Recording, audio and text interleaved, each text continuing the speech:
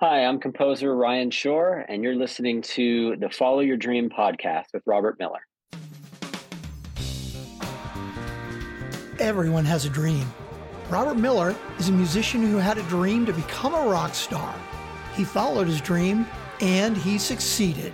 If you're ready to pursue and succeed at your dream, then listen up and get inspired and motivated to take action today. Welcome to the Follow Your Dream podcast. Hi, everybody, and welcome to another episode of the Follow Your Dream podcast with listeners in 200 countries. I'm Robert Miller, your host. My guest today is Bob Reynolds, three-time Grammy Award-winning superstar saxophonist, known for his work with Snarky Puppy, the extraordinary band, and for touring and recording with John Mayer.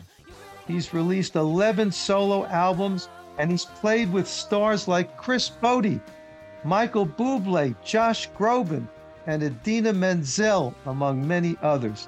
And he's also a trailblazer in online music education. And in the middle of this episode, as I do with all my musician guests, Bob and I are going to do what I call a song fest. I've asked him to send me a handful of his best works.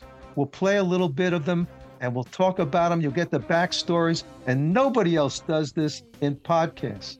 And you also know that in every episode, I like to feature a song of mine underneath the introduction and at the end, and I always try to make that song relevant to my guests somehow.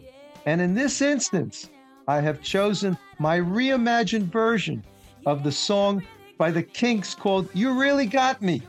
It's from the album The Queen's Carnival by my band Project Grand Slam. Why did I choose this? Well, our guest singer on that track was the incredible Lucy Woodward, who has been a singer with Snarky Puppy. So I thought that it worked. So Bob Reynolds, welcome to the Follow Your Dream podcast, baby. Thank you, Robert. Glad to be here. Thanks for having me. You bet.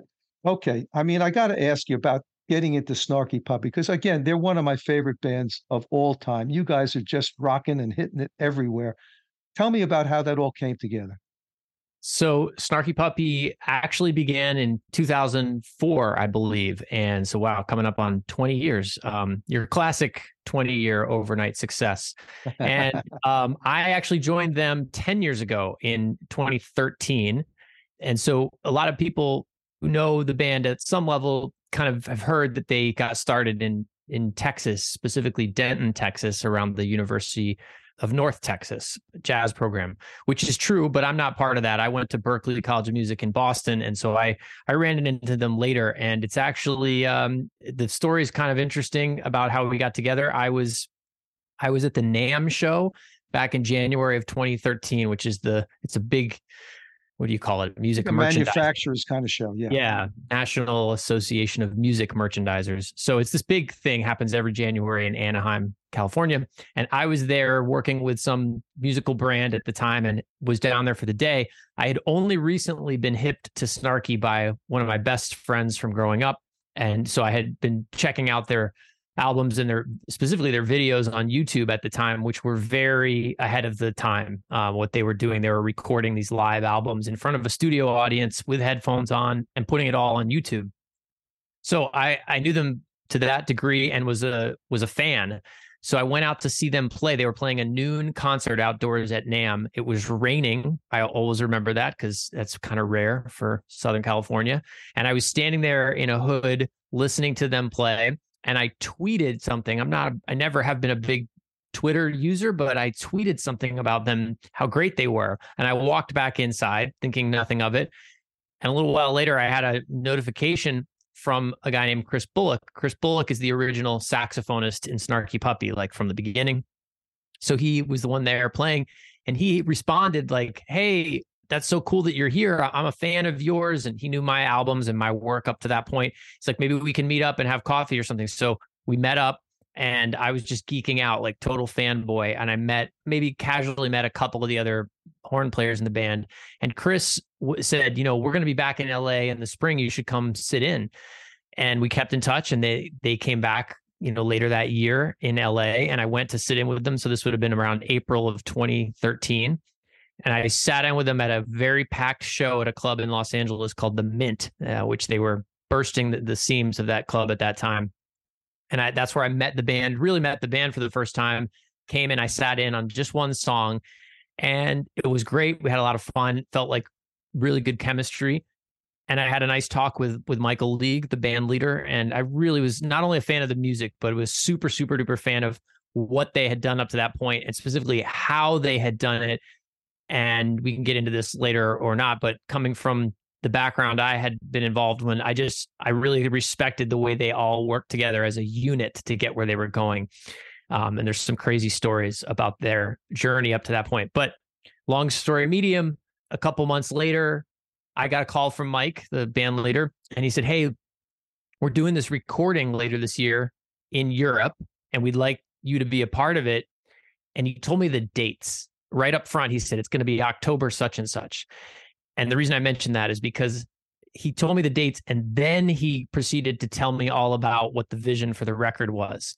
We're gonna be this big studio outside of Amsterdam. You know, the thing we do with the live audience, and Chris really wants to play bass clarinet and flute and other things. We really want to make sure there's always saxophone on the track too, and you're the first choice. And it just sounded incredible. I was totally down, except for one problem. I knew that during that exact week or weekend he was talking about, I had already scheduled a trip with my wife and my very young daughter. We had a 3-year-old daughter, to go and visit my grandmother in Vermont. And this was going to be when we introduced my daughter to my grandmother. So like a very important trip. Yeah. And so I'm listening to Mike, explain his vision, all the while just waiting for him to pause so I could tell him that sadly I was going to have to pass, because I thought, I got to do the right thing here. Family first. And so that's what I said. He told me everything, and I explained the situation, and I was like, I can't believe I have to do this, man. That one weekend. It's the one weekend that's happening. I already have this trip. And, my grandmother at that point was already in her maybe early 90s or somewhere around there. So I was like, I have to do this. And so I said no. And I walked into the house and I told my wife, had just happened. I said, "You're never going to believe the conversation I just had." And I explained all of that to her. Fortunately, I married an amazing person. I picked the right person a long time ago. And she said, "You're crazy. Why didn't you just tell him to hold on? And why didn't you check with me? Like, let's just move the trip." Hold on a second. You mean your wife said, "Let's ditch grandma"? Is that what she said? Yeah. Well, she said, just move it. What's the big deal? We'll move it back a weekend or something, And it's like, it didn't even dawn on me. I was so fixated on that. I thought I was doing the right thing here. And also logistically, it was going to be a bit of a thing. But I texted Mike. I said, "Hey, listen, I might be able to work something out. Can you give me 24 hours? And Mike texted back, "You're crazy. I love it. Absolutely." And 24 hours later, I, on our own dime, had paid to reschedule the whole trip. And I had a ticket to Amsterdam to go record with them in October. And that recording is what ended up being the album We Like It Here, which is perhaps still the biggest album, and the one with some pretty iconic video solos of various instrumentalists in the band, like Corey Henry and such. So that was the beginning of my journey with Snarky Puppy, and it's 10 years ago this month. That worked out for you. You remind me, I just had Ron Carter on the podcast. I just interviewed him, and he was telling me the story about how Miles Davis comes to see him play in a club in New York. He's playing with Art Farmer, in a quartet. And Miles is coming to ask him if he'll join Miles' new quintet with Herbie Hancock and all the other guys. Yeah. And Ron has to say to him, "Well, wait a minute, Miles, I'm committed to Art Farmer. I can't do this unless you work it out with Art Farmer." And Miles couldn't believe at the moment that he actually said that, but that's what happened. He worked it out. So the rest, as they say, is history. So it worked out for you. Yeah, it did. Very much so. Very much so. Well, those are always nice stories. And look, the way that Snarky Puppy has grown and developed is quite a remarkable story. We're going to listen to some of that music that you've made with that band when we get to the Songfest. But I want to ask about a couple of other people that you've played with. Tell me about John Mayer. John and I both went to Berklee College of Music at the same time. So we're the same age and we're the same class. Although I I stayed there for 4 years, and he was only there the first year, and then he left to move to Atlanta and start pursuing what he knew he really wanted to do. So we met in the freshman year. It was kind of an interesting story also, and it was 10 years later after that I joined his band. What happened was basically a friend at Berkeley, a mutual friend of ours, was doing a late night recording session and asked me to play on it. And when I say late night, if I remember correctly, the session was going to begin somewhere around 2:30 or 3 in the morning. That's late night. Yeah. And that's because at Berkeley, at least at that time at Berkeley, the recording studios were in use as classrooms all day for the people there studying engineering. And so if you wanted to get any recording time, it was going to have to be in the wee hours of the morning. And I was reluctant. There's a theme developing here. I nearly said no, just because it was so late and I didn't even know all the people involved with it besides the guy who asked me. But I mean, I was a freshman in college. I thought, well, if I do this, maybe I'll meet the recording engineer, and I know I'm going to need some studio time to record my final projects this year. And it's, so maybe this will work out, and okay, I'll do it. So I did. I set the alarm. I went down 3:00 in the morning, go to this session. And so that my pal Clay Cook, who was the one who invited me, who, by the way, has had a pretty phenomenal career too. He plays in the Zach Brown band and has done a lot of different things. But so Clay is there, a couple other guys I knew, and the other guitar player was John Mayer. And they had this instrumental kind of funk tune thing to play. And at that time, I remember very specifically John, I didn't know him at all. He sounded like, somebody sort of trying to sound like Charlie Hunter, the great guitarist. Okay. Plays guitar and bass simultaneously on one instrument. So he kind of had that vibe. Anyway, we did the track. It was like a funky thing, whatever. And honestly, that was that. It wasn't until years later, around the time I was graduating from Berkeley, John's first album was about to come out on Columbia. And I heard an early version of the album, and I just instantly loved the music. And B, I said to a friend of mine that we were listening, I was like, this guy is going to be huge. I've never heard anything like this. It's got so many elements in it. And I'm talking about the album that became Room for Squares. I just thought it was so cool and so different and so accessible, and yet so deep, like musically, harmonically. It was so sophisticated and accessible all at the same time. I was like, this is going to be really big. And, then that album came out. I moved to New York, and I forget all the touch points, but we sort of kept in touch here and there a little bit over the years. One time I went to a concert of his when I was home visiting family in Florida and hung out with him a little bit there. And then around 2006, I had just returned back to New York after I had gotten married, and we just returned back from our honeymoon. I was in New York, and I got an email from John. I can't remember what got it going, but he was like, "Hey, are you around tomorrow night? I'm playing at Webster Hall in New York. And also, like, what are you doing next year?" And so I was like, whoa, all right. And he had just at that point released an album called Continuum, which is maybe his kind of, certainly at the top of his canon of work, one of the most incredible albums. And that had just come out, and my wife was a fan of his. And so I surprised her. I went to meet her downtown, and I took her to the concert without telling her. And I figured, well, if this is really going to happen, I'm going to let him ask her, if I'm available next year. And so that's what I did. We saw the concert, we went backstage afterwards, and I introduced them, and John asked her, he's like, "Hey, you mind if I borrow your husband next year?" And so that was the beginning. That was 2007. And I spent the next couple of years on the road touring that album and then the follow-up album with John.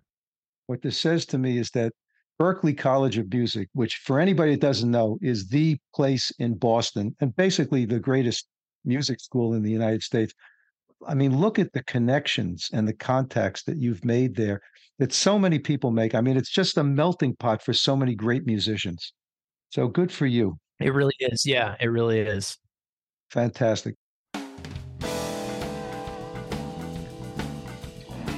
Hi, everybody. This is Robert Miller, your host. I've just released a new EP called The Singles Project that features 5 of my new songs. I'm pleased to say that the recording has gotten wonderful reviews. It's been called amazing, magical, fabulously enticing, a home run, and a sonic tour de force. How about that? The songs speak to the ups and downs of life, from the blissful, joyous Saturday morning to the darker commentary of Like Never Before and The Ship. Several reviewers said the songs show me exposed and vulnerable. And you know what? They're probably right. See for yourself. The songs can be streamed on Spotify and all the other streaming services. And you can check out all of my music at the Project Grand Slam website. The links are all in the show notes. As always, I want to thank you for listening to this podcast and to my music, and keep on rocking.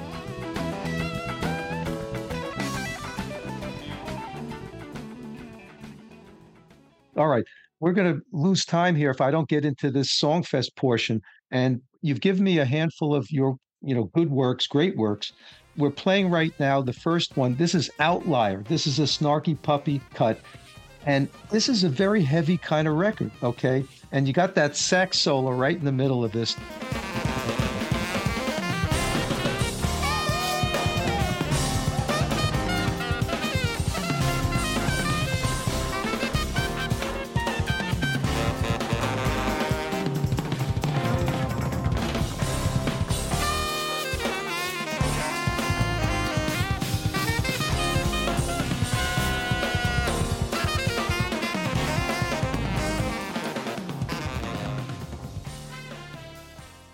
Tell me a little bit about what this is all about and your experience with this record. So like I mentioned, this was my first time working with the band, and to layer on top of that extra complexities, their regular drummer, who'd been their drummer for all the years up until then, had a passport issue, and at the last minute was not able to make it to Europe to do the recording. And so Mike, the band leader, had to scramble, and he had a couple other wonderful drummers in the wings that he could ask, and only one of them was kind of available, and his name is Larnell Lewis, and Mike had to pull some strings to get Larnell out of what he was already involved in. And then Larnell came over to jump on this at the last moment. So I had never met Larnell, and I mentioned this because you'll hear in the track, like, there's a pretty involved dialogue between myself and the drummer Larnell. And Mike had told me, "Oh, you're going to love this guy. He's a really interactive drummer, great player." And of course, he was absolutely right. Larnell is a beast. And so this was just, the beginning of the session. It was probably within the first day of it, because we recorded all these songs over the course of like 4 or 5 days, and we would record them once or twice each night in front of a different audience. And the idea was that they never cut together pieces from different takes. They were only going to take a unified take. Whatever happened, Mike would find the one that had, the best energy. Best one, right? Exactly. And so on this particular track, the one that made the album, I started to solo and things were going great. And I was really getting in there with sparring with Larnell in a great dialogue. But it was also really warm in the studio. There's a lot of people in there. It was hot, and I got pretty excited. And at one point, my headphones just fell off. I was sweating. The headphones literally just tanked. And I paused for a second. I remember it like moving really slowly, like, oh crap, what do I do? And I thought, okay, I have to keep going, but I couldn't hear anything other than what was going on in the room. And so I paused momentarily, and then I just kept going as best I could. And one of the trumpet players, Mike Maher, who was standing next to me, he just casually kind of leaned down and picked my headphones up and put them back on my head while I'm soloing. So when it was over, I was so embarrassed. I just felt like I'd let everybody down. And I told both Mike and the video director, I was like, whatever you do, please don't use that take. And the videographer said, I'm going to do everything in my power to make sure that's the take we use. And we had this friendly, argument about it. I was like, no way. And he said, you don't understand. That's YouTube gold. And he was right. I did not understand. All I was thinking about was the audio. And sure enough, months later, the record's coming out, they sent me the track just as audio, and I heard it, and I heard that it was in fact this one, and my heart sank, because when you listen to it, it's like I'm building up to a climactic moment in the solo, and then I just disappear, like I go off to get coffee or something. It was so upsetting to me until I finally saw the video, and I was like, okay, I get it. And during that moment where my headphones fall off, you can hear it, even if you're not looking at it, because you'll hear me just sort of stop. And then there's a very epic drum fill. And that's what happened. Well, kind of story that you're talking about. First of all, when you're soloing like that, you're in your own world in a sense. Yeah. And you don't see the bigger picture of what's happening. And that's really what you were being told here, that the bigger picture was working. The other thing that I come away with from this is that great interaction that takes place in improvisational music between instruments. And the fact that you and the drummer were so simpatico at that moment in that song, that probably made the whole thing work for you. Am I right? Yes, definitely. You can, there's specific moments. Larnell plays something, he goes ba ba dot dot on the drums, and then I play like da ba dot dot, and then he plays something back, and you can hear that we're literally talking to each other, and it was a great moment overall. I just had to get over my embarrassment. I love that. All right, well, you don't have to be embarrassed. It worked out. It was a great album too. All right, let's go to the next one. This is Can't Wait for Perfect.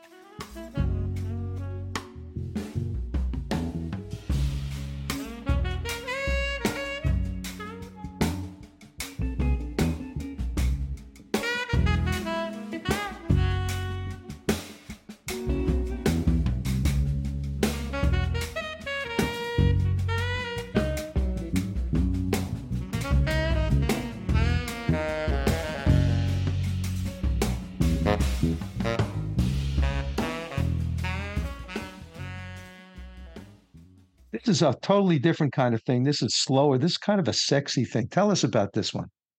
So this was later. The song is an older song. It actually was the title track from my very first album, which I recorded with a great group of jazz musicians in New York. And that actually is the name of my first album, Can't Wait for Perfect. The track that I sent you is from this semi-impromptu band I put together and ended up calling Guitar Band. And I was taking a page out of Snarky's book. I had a night at a great jazz club in LA called the Blue Whale. And I knew, and it was in January around this NAMM convention, and a bunch of people were going to be in town. And I thought, well, let me put together kind of a little super group while everybody's here. And so I was able to get Nir Felder on guitar and Mark Lettieri from Snarky on guitar and Robert Sput Seawright, who is the drummer from Snarky that was not able to make the recording that I was just speaking of. And Kaveh Rastegar, fantastic session bassist, and was from a band called Knee Botti. And so we had this night at the club, and we were not going to have time to rehearse, and we actually barely had time to sound check. And I decided to film it just to see if we got anything good for YouTube. It wasn't initially planned to be a record. And because of all of the things I just mentioned, and we had no time, I chose some very simple songs that I thought we could get through without anything more than just a quick talk down. And we ended up setting up in a circle so that we could all see each other, because we needed to have that sort of eye contact to have any hope of getting through this. So again, this was Snarky's fault that I got this idea, and we had the audience all around us, and it was great, a great vibe. And not only did I borrow that idea from Snarky, I think I got the idea for playing with two guitars because of my time in John's band. I so enjoyed the feeling and the texture of when I got to play, when I got to solo in John's band, because there were three guitar players, and it was so wildly different than playing, for instance, in a jazz quartet with a piano. To have this lush you've got two electric guitars, maybe an acoustic guitar. I just love that sound. And so it was a little bit of both of those things combined. And something I've always been a fan of and continue to be is there's a magic that can come out of this spontaneity, especially when you feel like you're really on a tightrope. And that shows up in this song, I think, in the whole evening's performance, meaning we were constantly like, is this going to work? How are we going to communicate endings and who's soloing and whatever? And it didn't matter. It just took care of itself. And Mark Lettieri takes a exquisite guitar solo on this. It just goes to some really fun places. I think that I agree completely with what you're saying. When you have great musicians and everybody thinks you have to be fully rehearsed, and of course it's always great when you can fully rehearse, but if they're good enough musicians, you can actually just get up there and kind of do it on the spot. Mm-hmm. Okay.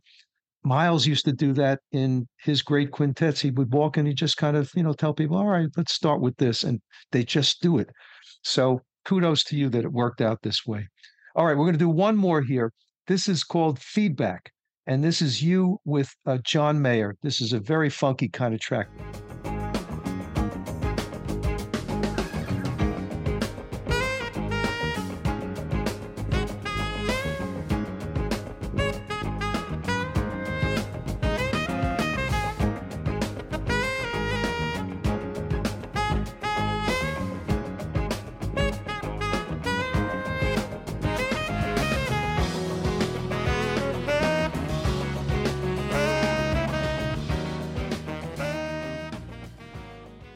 Tell us about this one.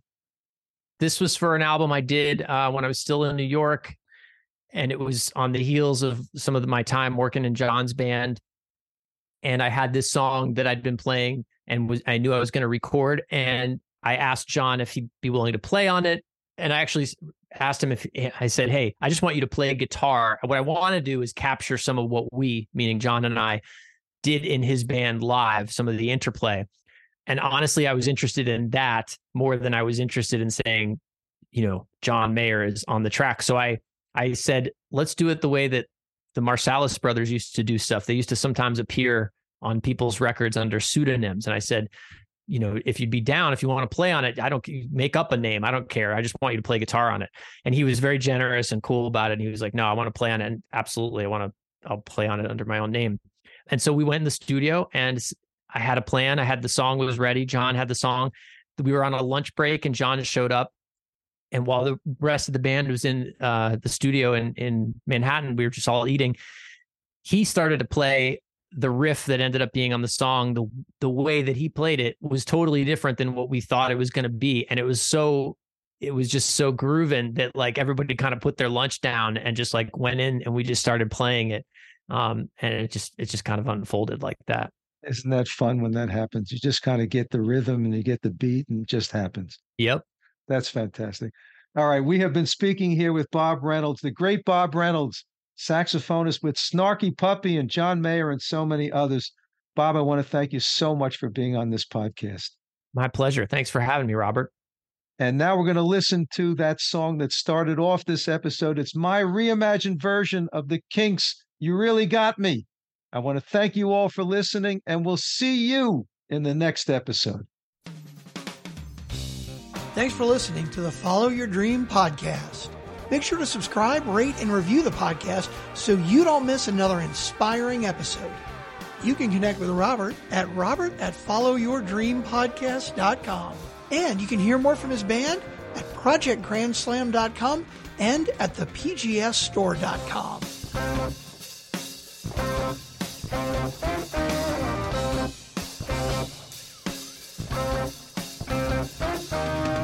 Boy, you really got me now. Got me so I don't know what I'm doing. Yeah, you really got me now. Got me so I can't sleep at night. Yeah, you really got me now. Got me so I don't know what I'm doing. Yeah, you really got me now. You really got me. You really got me. You really got me.